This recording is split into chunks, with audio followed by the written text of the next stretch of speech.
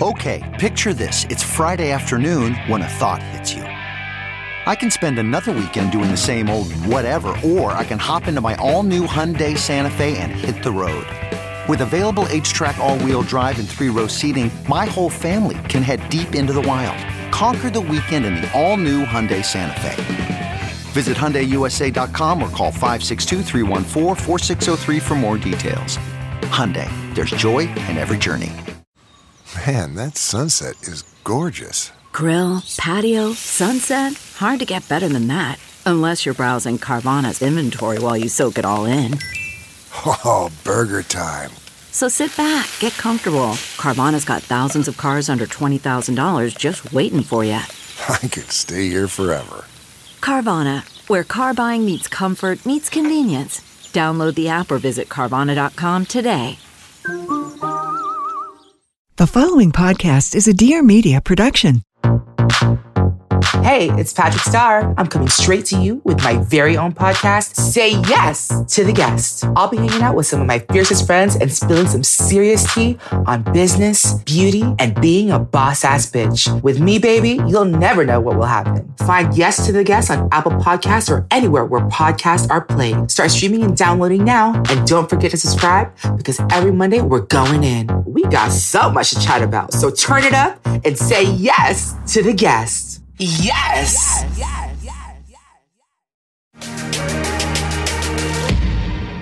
Hi, friends, and welcome to the Papaya Podcast. I'm your hostess, trying her mostest, Sarah Nicole, and each week I'm going to be dishing out some sweetness mixed in with some seeds of wisdom or something like that. So get ready to get inspired, get candid, get real, because we are all in this digital space together. Today, I am sitting down with Megan Gallagher. She is a 2-time TEDx speaker, a 4-time best-selling author, AfterBuzz TV host, writer, and anxiety advocate for teens, and a podcast host. She felt like a really important guest for me because I am a parent of a teen who struggles with anxiety. And I was a teen who struggled with anxiety. Heck, I'm an adult who struggles with anxiety. We've talked about anxiety before in so many different ways, but the way that Megan kind of brings about the conversation around it, I think was really important to bring onto the podcast. And hopefully, even for yourself or for somebody in your life, this conversation, I can only hope, is going to lend itself in some pretty magical ways. So enjoy the show. Thank you so much for coming on the show today. Honestly, for me, it was such a important conversation to have because my own daughter, openly and with consent, allows me to talk about the fact that she has struggled with anxiety since she was little. But I mean, as a teenager, it's a totally different game. So to have somebody come on who's kind of been living and existing within the realms of what that is now. I mean, your TED Talk is Anxiety, the New Teen Epidemic.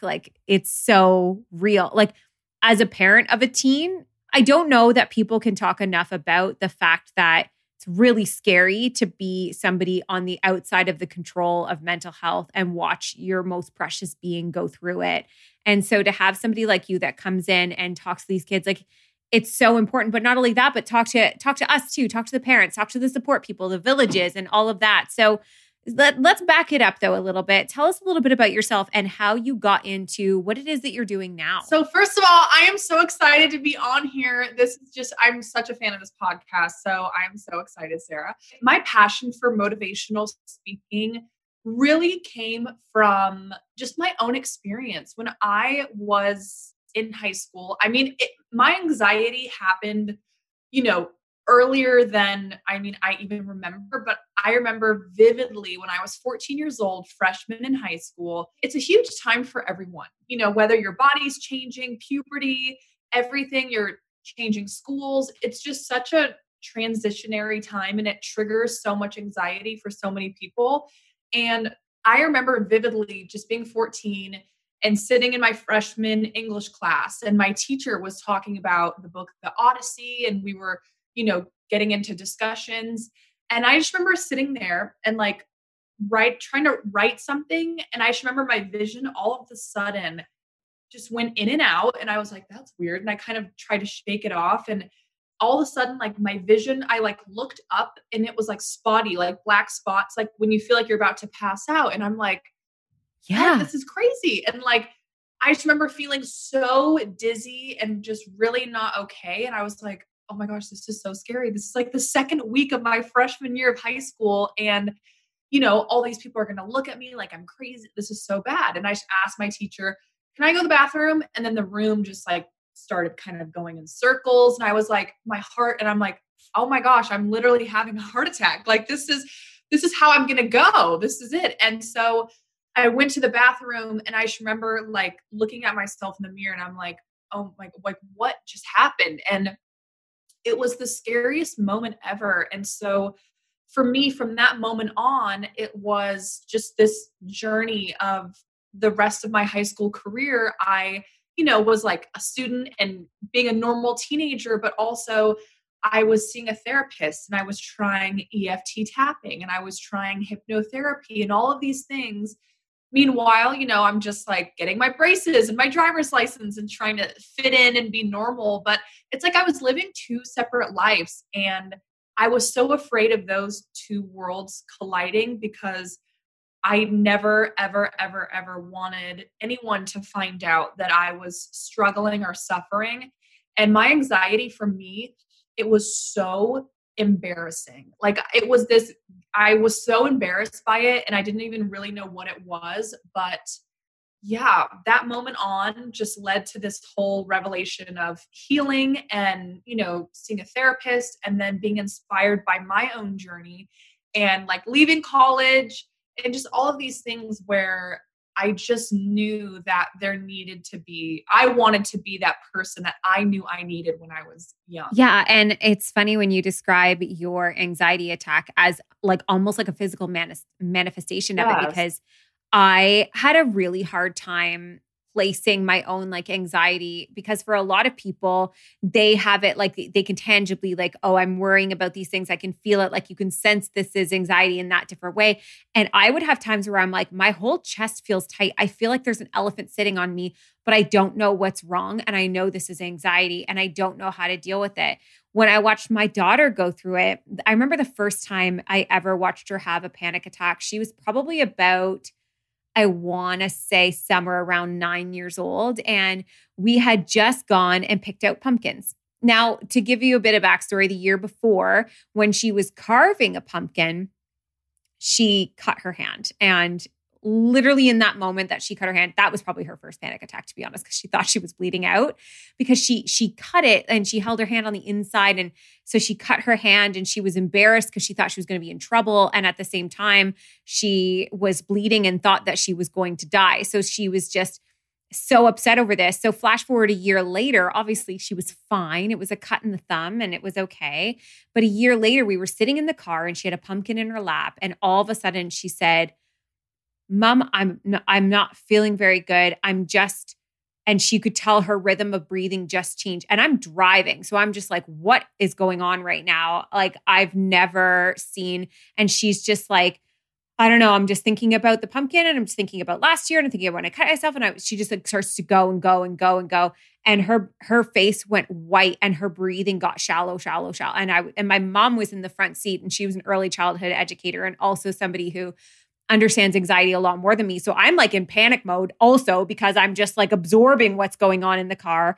And my mom, I remember being like, okay, Maya, we're going to look outside. What are 5 things you can see? And then what are 4 things you can touch? And what are 3 things you can smell? And what are, we started going through all these sensory things and then it slowly brought her back down.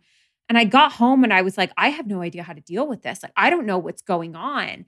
And I just know that watching it was really scary, trying to understand that her anxiety was manifesting different than my anxiety.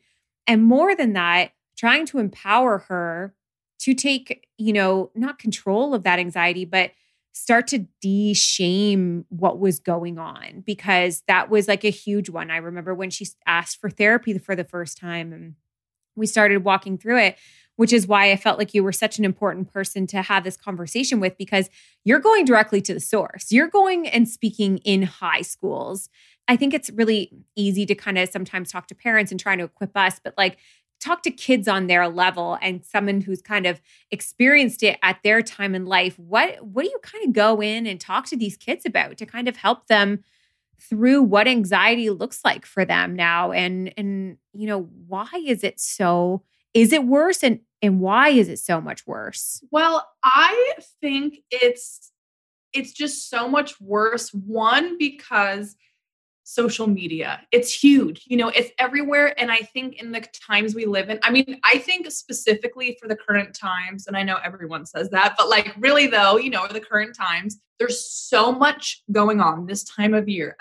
Add COVID, add the holidays, add election. There's just specifically right now, it's a very overwhelming, stressful time for the whole entire planet. And I think if you're sensitive, if you're anxious, if you're an empath, you can pick up on that and just feel funky. And you're like, I don't even know what's going on, but like what I'm feeling. And for me, what makes me feel better is just saying it. Even if I wake up in the morning with a pit in my stomach and I feel like super anxious and, bizarre, just saying out loud what I'm feeling doesn't feel like me. It doesn't feel like it belongs to me. That always makes me feel better. It kind of just allows me to separate myself from my thoughts and my feelings for, a quick second. It's just everything going on right now. I think social media is a huge cause for anxiety levels in today's generation. And I think that social media, it causes so much comparison. It makes you feel not good enough. And even if you do have the healthiest relationship with yourself, even if you love yourself, for a lot of people, social media causes the fear of missing out. And, you're just scrolling. So I think it's important, one, just to set boundaries with it. Just like, if you're in a marriage or you're in a relationship, you have to set, establish boundaries. So that would mean, just knowing, okay, right when I wake up in the morning, do I feel my absolute best when I start scrolling, how I want to start my day? And also right before you go to bed. And I think just paying attention, does it make you feel better than yourself? Like, does it make you feel better or worse about yourself? Because really making that correlation is super important, and just really taking a note of, okay, so before I go on social media, and then now this is how I feel after, and just really in and thinking, this doesn't make me feel good. This does, it doesn't, and really just, making those connections. But it's just so important because I think also for teenagers, I know for teenagers, they, they're growing into themselves and they're becoming who they are and they're establishing that relationship. And I really, really think it's just so important for teenagers to be taught in school. Like that's what my mission is to go in the schools and to really just teach them about self-care and really self-love and how social media and all of these things can just affect your mental well-being.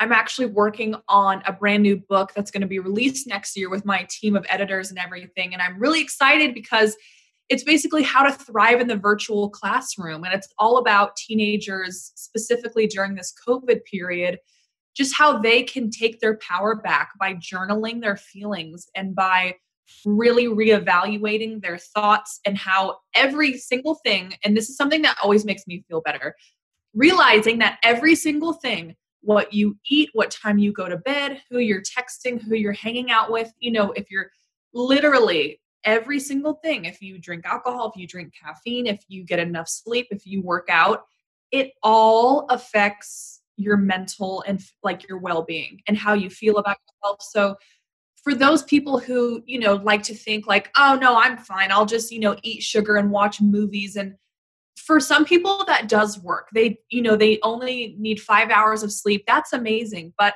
I think the best thing you can do is just be your biggest supporter and really check in with yourself and really think, like, how are you feeling? And then really taking action and wanting to feel better.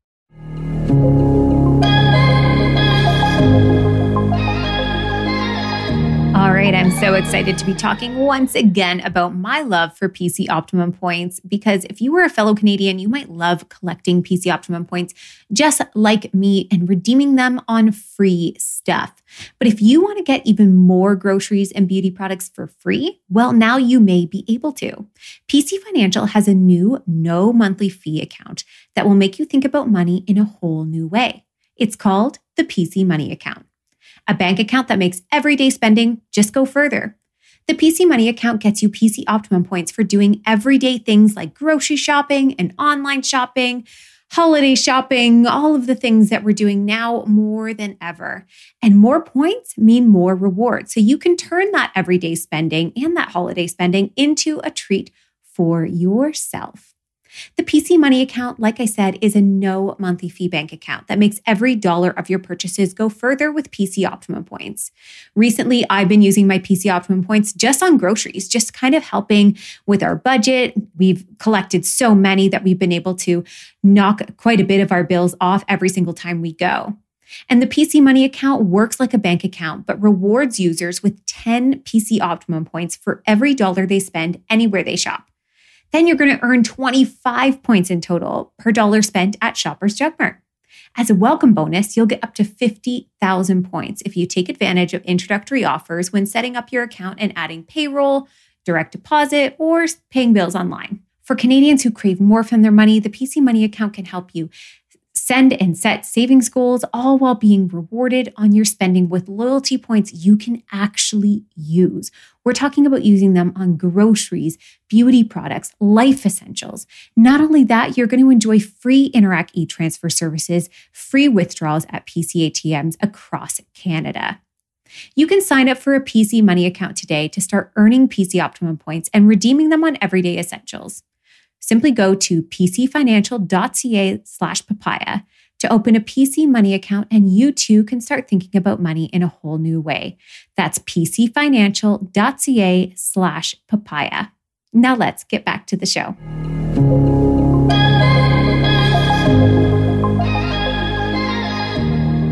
We were a little bit guinea pigged, my generation at least, like getting into social media was the first time that we really kind of lost boundaries with like our jobs and our school and, all of that, because, my dad, I used to watch him leave work and sometimes he'd be late. And I remember my mom being annoyed if he was ever late for dinner, and he would always talk about how he got caught in the hallway by somebody and they were chit-chatting. But there was an end time to his day. And even if he was late for dinner, there was an end time to his work day. He didn't have a cell phone. His work never called our home. There was no access to him. He was ours once he was home, and he was his own once he was home.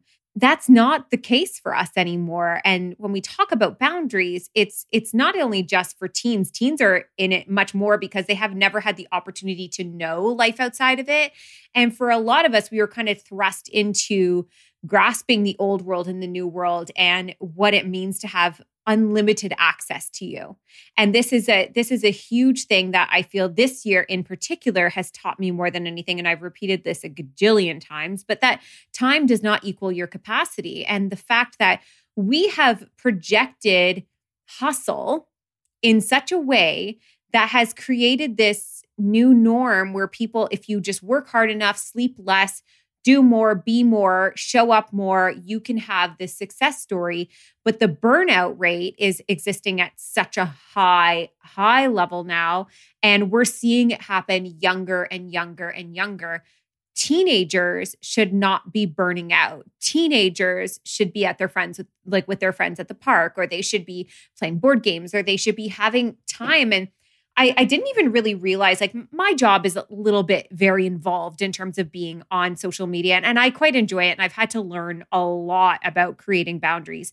But I remember my daughter, I picked her up from school the other day, and she was like, man, sometimes I just feel like really overwhelmed because people get upset if I don't reply to their DMs right away, or like there's like this responsibility that I have to like reply to people. And I was like, oh, wow, like you don't even think about that. Like, and it's true. Like if my mom texted me and I didn't reply, then she would follow up, and same vice versa. I would follow up. I'd be like, are you good? Like, are you this? Until we kind of reach that person, we kind of get this like, why aren't you accessible right now? What's wrong? Is something happening? But for our kids, they're having that in their social world with their parents. Like there's so much of that like my daughter's so short in the way that she replies to me in text. And I know that that's like her actually creating healthy boundaries in terms of how she manages her own time on social media. But she's a little bit more self-aware than I would say. You know, my son is now learning like you actually have to try and balance sleep. You actually have to try and create these boundaries for yourself. And it's not easy for teens that have no, I mean, I don't mean it in a negative way. I think teenagers are phenomenal, but they're not quite cognitively at consequential thinking. So to them, it's much more of what's in front of me right now is more important than how I feel tomorrow. I mean, I'm still like that. I've had many hangovers and I always wonder, why did I ever get this far down this road? And it's often because in the moment, it's really good. And so when you're, same with social media, like you talked a little bit about this, but that hangover, that social media hangover that so many kids are going through, but I've even noticed it with my own kids. They follow people that they don't even genuinely enjoy, but they do it because it's like what they're supposed to do or what they feel like they have to stay relevant. They have lost so many boundaries in their own world. How do we encourage them in self-care? What does self-care even look like for a teenager anymore who thinks that self-care for them is watching YouTube videos or playing a video game? Like, what is self-care for teenagers and how can we kind of like encourage that a little bit more? Well, that's a wonderful question. I mean, I think the best thing you can do is really just, if you have a teenager or if you know a teenager, I think a great thing that you can do is just instilling the self-care habits and kind of leading by example. So right now there's a really great documentary on Netflix called The Social Dilemma. And it's something that I myself, I've watched, and it's a really great, insightful, just an awesome movie for 2020 of, it really shows you scientifically, it breaks down why social media, why it is triggering for people, for some people versus others, and what it does to your brain chemically, and just all of these details that, when you're scrolling, you're not fully aware of. So it's really important to just, I think, lead by example and to really show your teenager, hey, so, I'm not going to scold you or tell you this is bad, but if we watch this movie and they can see for themselves, and so they don't feel forced, and, you can say, hey, it's family movie night. Let's just watch this one. I've heard it's awesome. Because teenagers, I remember when I was that young, the number one thing that I just wanted to feel heard and seen and understood. And I really just wanted to be treated like an adult. And I think that's so important for teenagers, is just really, really, really realizing, they're just human beings. They're not perfect robots, and they really want to be treated like an adult. So I think for them, just watching a movie and being able to really make that connection themselves so they can feel, oh, my parents didn't force me, or I didn't feel pressured, but I learned myself today that, oh, I can, go on social media less. And I can actually start to realize for myself that maybe it doesn't make me feel, amazing to go to bed and to just, scroll for 2 hours. And maybe I should, when I wake up in the morning, I should have more of a routine that kind of sets me up for my day and makes me feel really good about myself. It's just those little things, just watching certain movies or showing them, hey, like, let's go get ice cream tonight. Let's have a family dinner, an activity, something. Let's go hiking, making it fun, and really just showing them that things like journaling, things like watching, a YouTube video, it can be fun, and it doesn't have to be boring. It doesn't have to be, just like super like a therapist's office where they may feel intimidated. It can be really fun and just awesome. And so that's, a reason why I am so passionate about writing this new book that I'm working on. It's because I want it to be fun and colorful and inviting and not scary or intimidating. And I know for me, like I did years of therapy and I've seen it all and I've tried it all. And I remember so many times where you walk in that office and it's the white walls and you're just like, oh gosh, you can hear the clock ticking and you feel so like you're too nervous to even, want to cry or express yourself. It's uncomfortable and it's stuffy. And so I really want to be that person that's just making it different for all the teenagers. And I want to be, just fun and upbeat and positive, but also be like, aesthetically like, oh, this is so colorful. It's so fun. This is such a cool book. Like this is like a coloring book, but it's like fun. And this girl gets it because she's 24. She's not, not bashing on anyone, but she's not a 80-year-old man who's like, hey, kids, like it's like she gets it. She's young. Like, yeah. No, I had a mentor when I was in high school and she was, I think like less than 10 years older than me.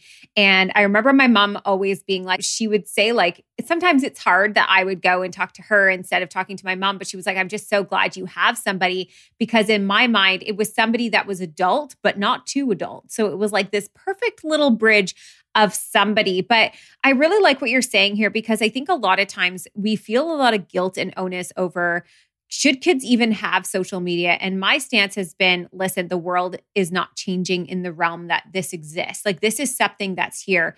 I don't think that bubble wrapping our children and avoiding the social media as a whole is going to be the answer. I think like anything else, our entire jobs as parents or, friends of kids or being a village to somebody is to prepare them. Like they are small humans, they are small adults, and they're learning to kind of create their own boundaries and stuff. And that's really been something that I've tried to kind of adopt as a parent is just kind of allowing them that decision-making while also equipping them with my own experiences and talking out loud, being like, I'll talk about my screen time and be like, I need to create like a better budget for my screen time, or I need to do better with this. And I'll openly say it out loud because I'm also learning through this. And I don't want them to feel belittled in their own experience, but actually own the choices in creating those boundaries and being more self-aware to, those times that they do feel like crap. Like the fact that they're able to say like, I don't like having to reply to people all the time. And like, okay, what can we do about that? It's really nice that you're kind of talking in a way that's like,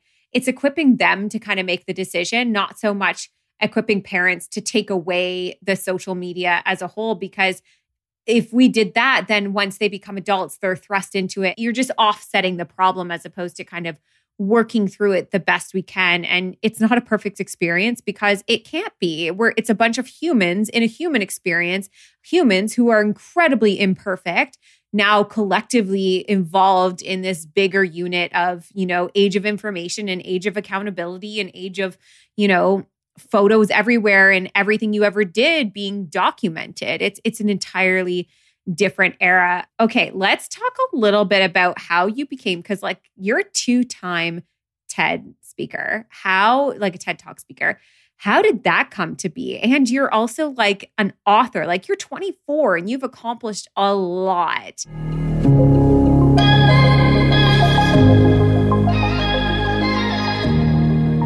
All right, let's take a pause in our show to talk about one of today's sponsors, Hello Bello, because yes, I am back in a diaper season of life. I can't believe over a decade later, here we are again. And choosing between what's best for your baby and what's best for your budget shouldn't always be a losing battle for your wallet.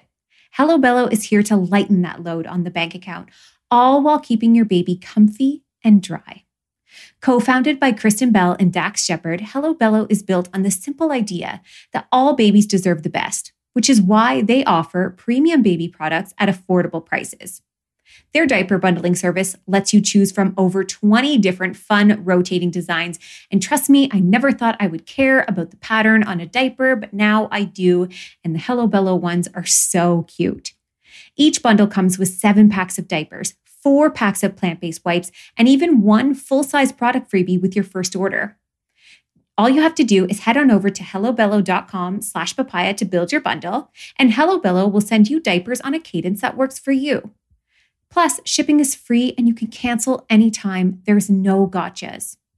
Get their super soft, super absorbent, and super affordable diapers delivered right to your door from Hello Bello. Now we've got a little bit of a bonus. Actually, a couple of them. Right now, if you go to hellobello.com/papaya, you'll get 25% off your diaper bundle order. That's a huge bang for your buck and a lot of potential blowouts saved. That's hellobello.com/papaya to start building your bundle with 25% off your order. But that's not all. Plus, you're going to get 15% off any add-ons like vitamins or wipes. So don't forget, that's hellobello.com/papaya. And here, let's get back to the show, wishing you a blowout-free day.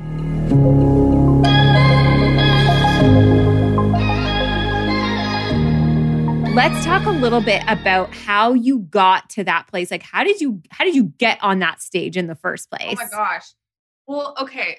I mean, it was the craziest journey. So for me, I mean, as I've shared, my inspiration came from my own experience, but to get on the TED stage, it was so crazy how it happened. So 2017, I'm such a visual person, as you all can see. I have my little magazine covers and everything.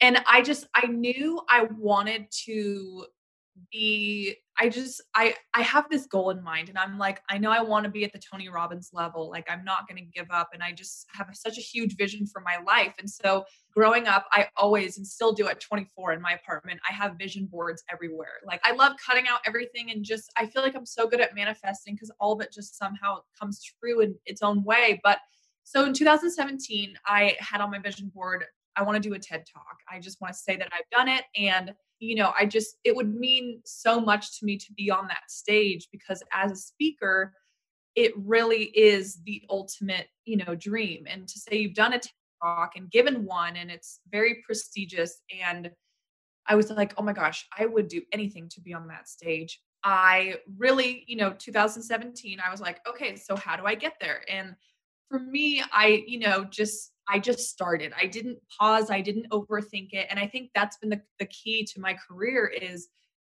I never once have just, paused, and I just take action all the time. It may be because of a multitude of things, but for me, my biggest motivation is just, I want to live a full life, and I want to live a life with zero regrets. And so I just take action. I don't really, I think things through, but I don't allow the fear or the doubt, or I just take action. And I know that the universe, it just has my back. And I'm like, everything is going to be literally fine. So for me, 2017, I literally, just was like, okay, I want this. So I would go on the TED website, like the TED Talk website, and I would find where they were having these talks, and whether it was Russia or Australia, anywhere, I just applied. I was like, I'll go. I've always wanted to go to Russia. I want to go there. Like, that sounds so much fun. Of course I want to go there. And so I just did it. Africa, any place, even LA. And then I, would find the organizers' names, and I would email them or find them on Facebook. And it was just this total hustle, just hunting and looking. And then literally 2 years later, so it took 2 years, and I'd sent in 6 applications every single day for 2 years. Wow. Yes, and even on weekends, even on holidays and birthdays, I just didn't give up. And finally, it hits February of 2019.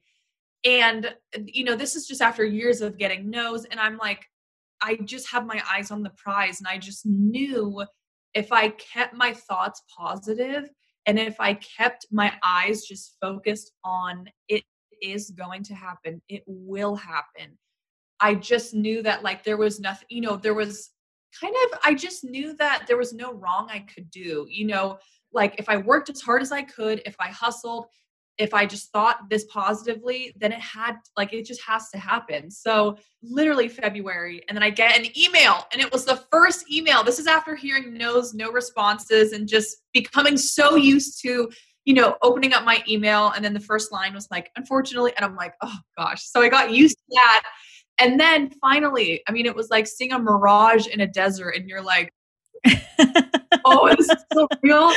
Finally, I got a message back from the TED Talk in Los Angeles, and the organizer, he said, "Hi, Megan, thank you so much for applying. We would love to have you speak." And I was like, oh my gosh, no way. And so it was just the craziest, most full circle moment. And I remember he said, we have a speaker, and this is just talking about timing and how crazy everything happens. He said, we have a speaker who got mono and he's sick. And so do you want to take his spot? It's really last minute. And he also said, the speakers usually have about 4 months to prepare, but you only have 2 weeks. So he said, it's up to you. The choice is yours, but we love your audition video. We love your pictures. We love everything. And we think you would be a really, really good fit. So I was like, you know what? I got this. And I just said yes. I was like, you know what? I'm not even going to pause. That I've have been wanting this for so long. So I was like, yes. And then, so I literally had 2 weeks, but it's just, I had 2 weeks. And, it was just so crazy how it all worked out. But I did it and it went amazing. And my parents were there in the front row and it was so special and full circle. And 2 years. I mean, this is what I find so cool about what you're doing and what you've continued to do in the way that you lead conversations is the fact that you're somebody who suffers with anxiety, suffered from it a lot as a child, and then yet has found success in doing things that create rejection, that create no's, that create hardships and sometimes difficulties. And yet now I was watching a lot on your channel today, and I was looking at all of the people you interview about their anxiety, and they're people that are like Olympians and like really big TikTokers or athletes and all of this stuff. And I was like, I think a lot of times, and even myself, like as you're talking, I'm like, how did you do that with anxiety though? And yet I'm somebody who, is running a business. I suffer from anxiety. A lot of people I know that are so successful, yet we still create that bit of a stigma, that bit of a self-doubt that like, if you struggle with that, that's going to be kind of a plague on your career. Like that's going to be something so difficult. We did a podcast episode before all about owning your anxiety and like using your anxiety in a way that like channels you forward. But what I found really fascinating about you is that you really brought on and kind of normalized this conversation around people that we've definitely put on a pedestal or they have a platform for whatever reason. Let's talk about their anxiety. What is something that do you think there's still a lot of stigma around anxiety and mental health as a whole, especially for those who, nobody is exempt from it. I think that's one thing that we can all kind of agree on. But, anxiety is a really debilitating thing sometimes, but it also doesn't mean a plague on your life. And so how have you kind of felt as you've journeyed through it yourself and also interviewed so many people who have had anxiety?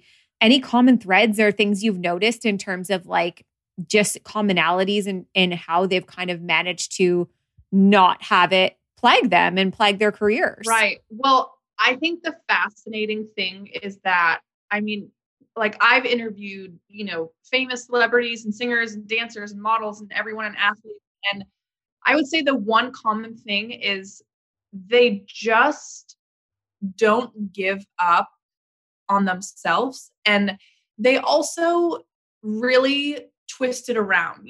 For some people, you can go one of two ways. You can view, oh, I have anxiety, I have depression, poor me, kind of like, woe is me. Oh, well, I guess this is always going to be my life. And or to me, it does not matter what your occupation is. You have this choice or how much money you make. You can go the other way where you flip around and you think, wow, how lucky am I that I have this blessing where I get to constantly be working on myself.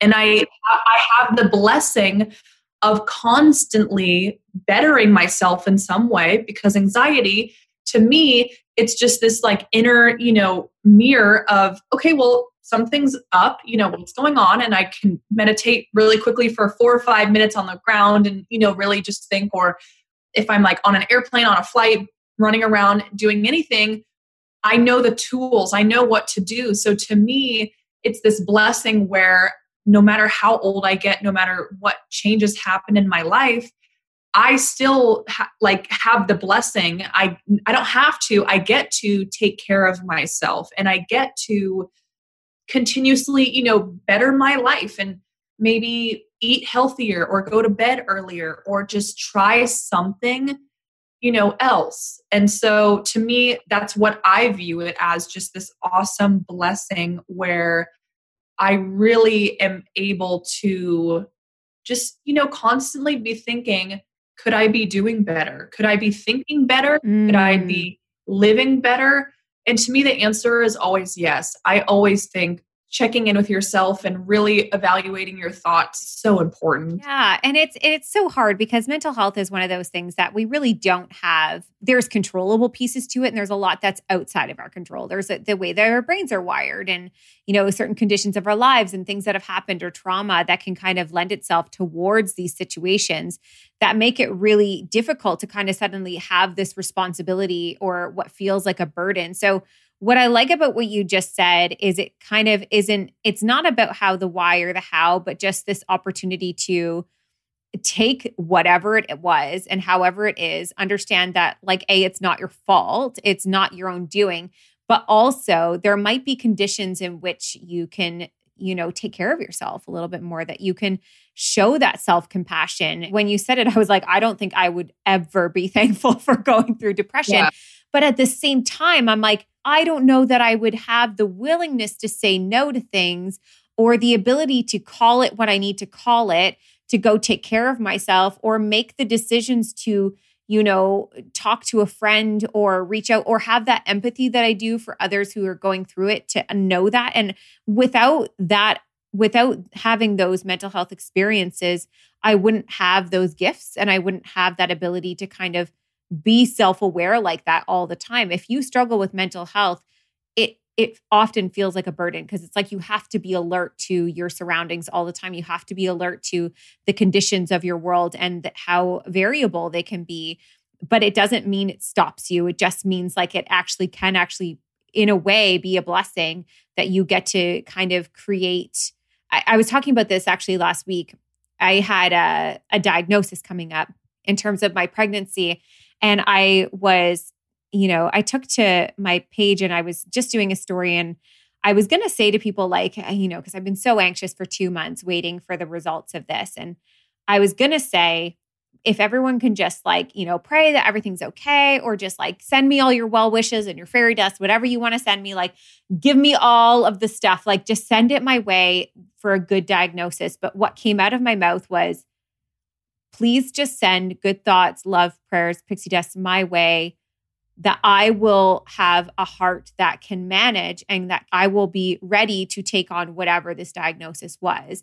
That I actually stopped at some point asking for the conditions of my life to change and stopped asking for everything to kind of be perfect so I wouldn't have to deal with mental health and wouldn't have to deal with this anxiety and worry. But instead of asking for like the wins to change, actually asking to learn how to adjust myself, asking for those tools, asking for that, ability to be supported through that. And I think that a lot of times that's what feels so crippling about it. That's what feels like it's all on us, because it feels like if the conditions don't change, we can't change, instead of realizing that along the way and along our journeys, we can actually learn tools. Like if you're struggling with anxiety for the very first time today, let's say it's the very first time like you did all those years ago, this is just the beginning of building your toolbox and what it's going to look like from here. This isn't your forever. This isn't the only way you're ever going to experience it.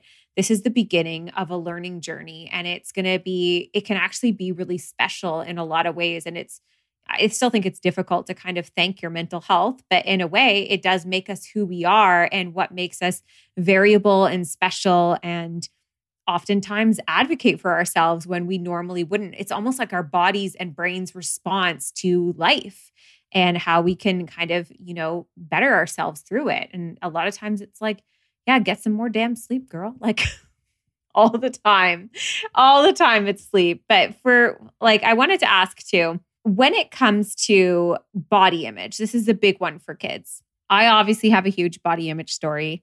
We talked a little bit about this earlier, but I kind of wanted your advice on, how do we talk to teens about managing body image and anxieties around that? Is there things that you've kind of noticed that you would kind of, give advice to around that? Yes. So I also have a crazy story with body image issues. And I remember vividly, I have this whole entire story of when I was a junior in high school, getting ready for prom. I I really wanted to look a certain way in this dress. And to me, my brain kind of put the pieces together of, okay, so, I really want to look really thin and super, just this, I want to look a certain way. So I, got the spray tan, I did that. But then I also very consciously ate such tiny portions for the 3 weeks, leading up to my junior prom.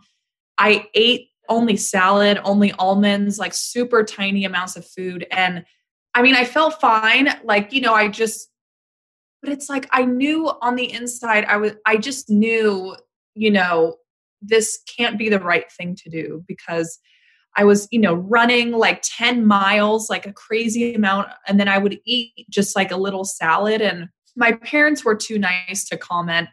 And so I just remember thinking, gosh, but it's also when you're that young, I remember just thinking, once I am this thin, then this guy's going to like me and all these things are going to happen, Well, that's the story we're sold, isn't it? It is. It's like, we're going to love ourselves and then we're going to, fall in love and this guy's going to like me. And then all these dreams are going to come true. Like once I lose the weight, or once it's Friday, once it's, it's like this constant but it's like, why can't it be here right now? It was just crazy. But I would say my biggest tips for teenagers and just loving their body is, one, realizing straight up, you will never get this time in your life. As young as you are, you will never have this ever again. Just really taking that in, because I know when you're in high school, it's your whole entire, world. Everything is just so, oh my gosh, this guy didn't text me back. Like, I really understand that. And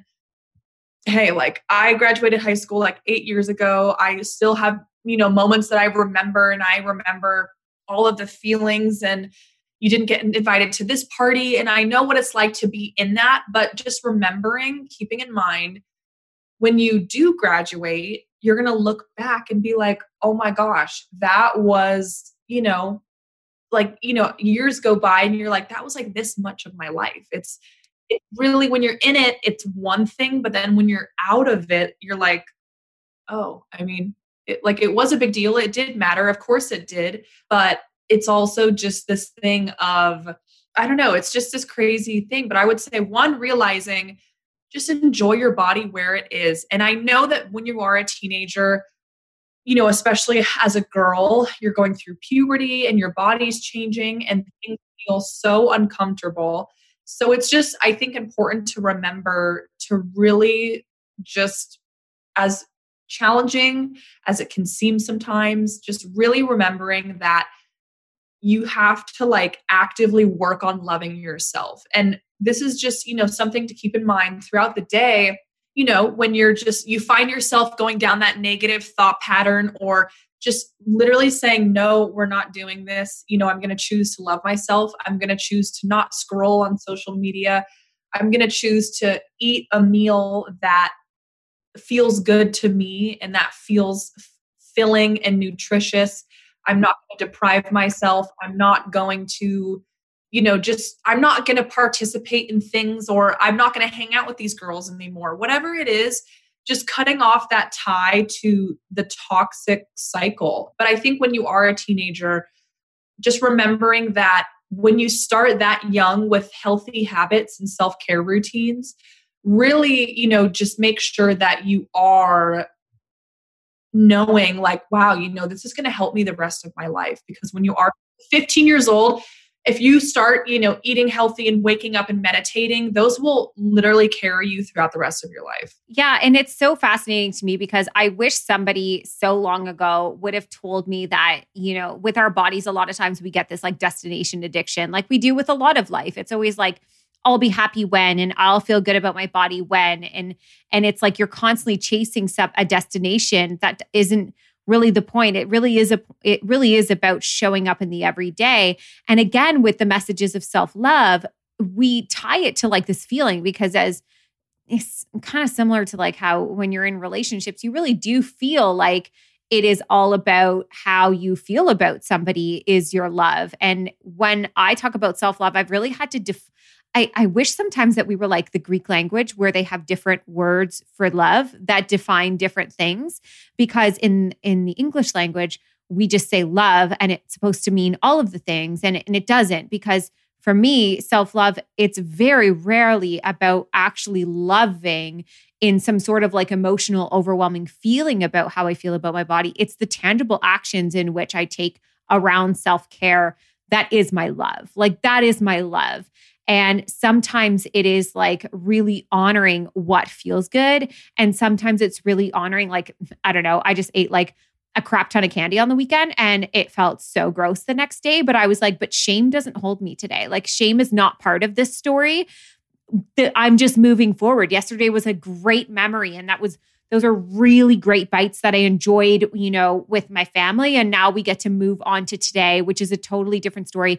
And shame isn't part of that. That is my self-love. Like that is just as valuable as, if you were to be so amazing as to like, I shouldn't even say so amazing. Like I'm trying to unidentify good foods and bad foods, but really acknowledging that, my worth isn't tied to all of these things, but I also know my body well enough to start paying attention to what does feel good for me and what does that look like? And sometimes that is a slice of pizza or 5 on a Friday night. And sometimes that's like a really nutritious, like nutrient dense salad or like very full meal that feels so good for me that perpetuates my, fuel into the rest of the day. It's just really like, it's a lot of grace and a lot of love. And it's not really so much looking in the mirror and being like, yep, damn, love her, love how she's looking. We've met the destination. No, I'm 35. I'm not there yet. It has never happened for me. I've gone through every swing of weight. It just doesn't exist. So I kind of love that you said that because I think that that's one thing that I wish my kids, we kind of talk about self-care, but I think because I'm just actively learning it myself, like meditation is not a part of our days. And I just really think it's the more and more I'm learning about intentionalities, especially around routine and the alone time and like centering yourself. It sounds like for everyone, it's just an amazing positive experience. I really need to start creating this in my own home. I think it can be a really healing thing. And I would love to see, how to kind of do that and how it can kind of really tap into like a better mentality day to day, as opposed to just like that grind that I think a lot of us feel. Like when we say the word grind, I feel like that's like a descriptive word for like how a lot of us are feeling, especially in 2020. Like, especially in 2020, the grind. Like, yep, that's exactly how it feels like. It is a grind. The grind. Yeah. The grind. But we've been talking for a while. Tell everyone where they can find you. I mean, you're an incredible writer and author. You're 24. It's so cool to see. But I think you're one of those people that's a little bit of one to watch because you're definitely doing things. You're tapping into this younger audience, whether you're older and raising that younger audience or really just wanting to learn about that younger generation or are that younger generation. I think you're someone of value for everyone. So tell us where we can find you and, what you said you've got a book coming up next. So let's plug that a little bit too and your podcast. Basically, I am everywhere. So my website is www.meganwgallagher.com. So Megan W. Gallagher, that's like my username handle for everything, for Instagram, for Facebook, for YouTube. I have LinkedIn, I have it all. Yeah, I would say my most active platforms are Instagram and YouTube. I post all of my Instagram live videos, my interviews, my podcast episodes, which are audio and video. I post just it all, but I have so many projects coming up right now. And also on my website, meganwgallagher.com, I have my contact info for pricing. And, if you want me to speak at your school or speak with your teenager, I also am doing a ton of virtual conferences right now, which is exciting. And then I also have my new book, which will be out in March of next year. And I'm working with my team on it right now. So fingers crossed, if things by then are a little bit more open and, relaxed, I'm planning on doing a tour across the country, like a book tour and signing and meeting and greeting. And then I also am working on so many things. I also just got signed to Washington Speakers Bureau, which is really exciting. That's so cool. Yes, so they are kind of like for an actor, they are a talent agency for a speaker. Mm-hmm. And this is after like 6 years of rejection and just, oh no, you're not big enough. You're not this person. And I'm like, okay. So finally 2 weeks ago, I signed the contract, and it's so exciting because they represent speakers like Ariana Huffington, who created the Huffington Post, like really big, wellness leaders, which is just so exciting and such a dream come true. But yes, I have my podcast also reaching new heights, and I drop a new episode every Monday at noon Central Standard Time. And I also have my blog, which I write up new blogs every Sunday. I just have so many things. I'm also a writer for Restyled Magazine out of New York City. They do online and print copies. And I'm also just newly became an editor for Meditation Magazine, which is super fun. It's sold at Whole Foods and Barnes & Noble. So I interview the cover stars, and then I also write wellness columns in there. So it's a lot going on, but it's literally my absolute dream come true, and I would not have it any other way. My gosh, everyone always thinks that I'm doing a lot. You are killing it. That is so exciting. Congratulations. I mean, it's hard because I just talked about like not hustling too hard to the point of burnout, but you're such a living proof that like wellness can exist in a success story and in, not having a grind, but actually following your passions and through rejection and through kind of some of those failures. I think that's such a cool story. So thank you so much for coming on. I'm going to throw everything you just mentioned there in the show notes as well, so people can find you. And really excited that we got to share this time together. And for everyone listening, if you have a teen in your life that you know that is struggling with anxiety, maybe this is a great person to direct them to. And like I said, if you're a parent of one, hopefully this conversation lended itself in just even the littlest ways to help these kids go through some of the biggest times of their life. If we can do anything to kind of help them while we're kind of going through it ourselves, I think we're all just going to be a little bit better. So thank you, Megan, so much. Thank you. This was such an honor, and I'm seriously such a fan of yours, Sarah. So this is a manifestation come true. I love it. I love it. Well, thank you so much. And to everyone listening, we will see you next week. Well, friends, thank you so much for tuning in and listening to today's episode. For more information on this episode, check out the show notes or find us on Instagram at The Papaya Podcast. And if you loved what you just listened to or know somebody who would, please share it. Simply screenshot today's episode in the podcast app and share it to your Instagram stories, and don't forget to tag us. Last but not least, if you'd like to lend your personal support to the podcast, take a moment and leave a review on iTunes. We would be oh so grateful. Tune in next week for a fresh new episode of the Papaya Podcast, and we'll see you then.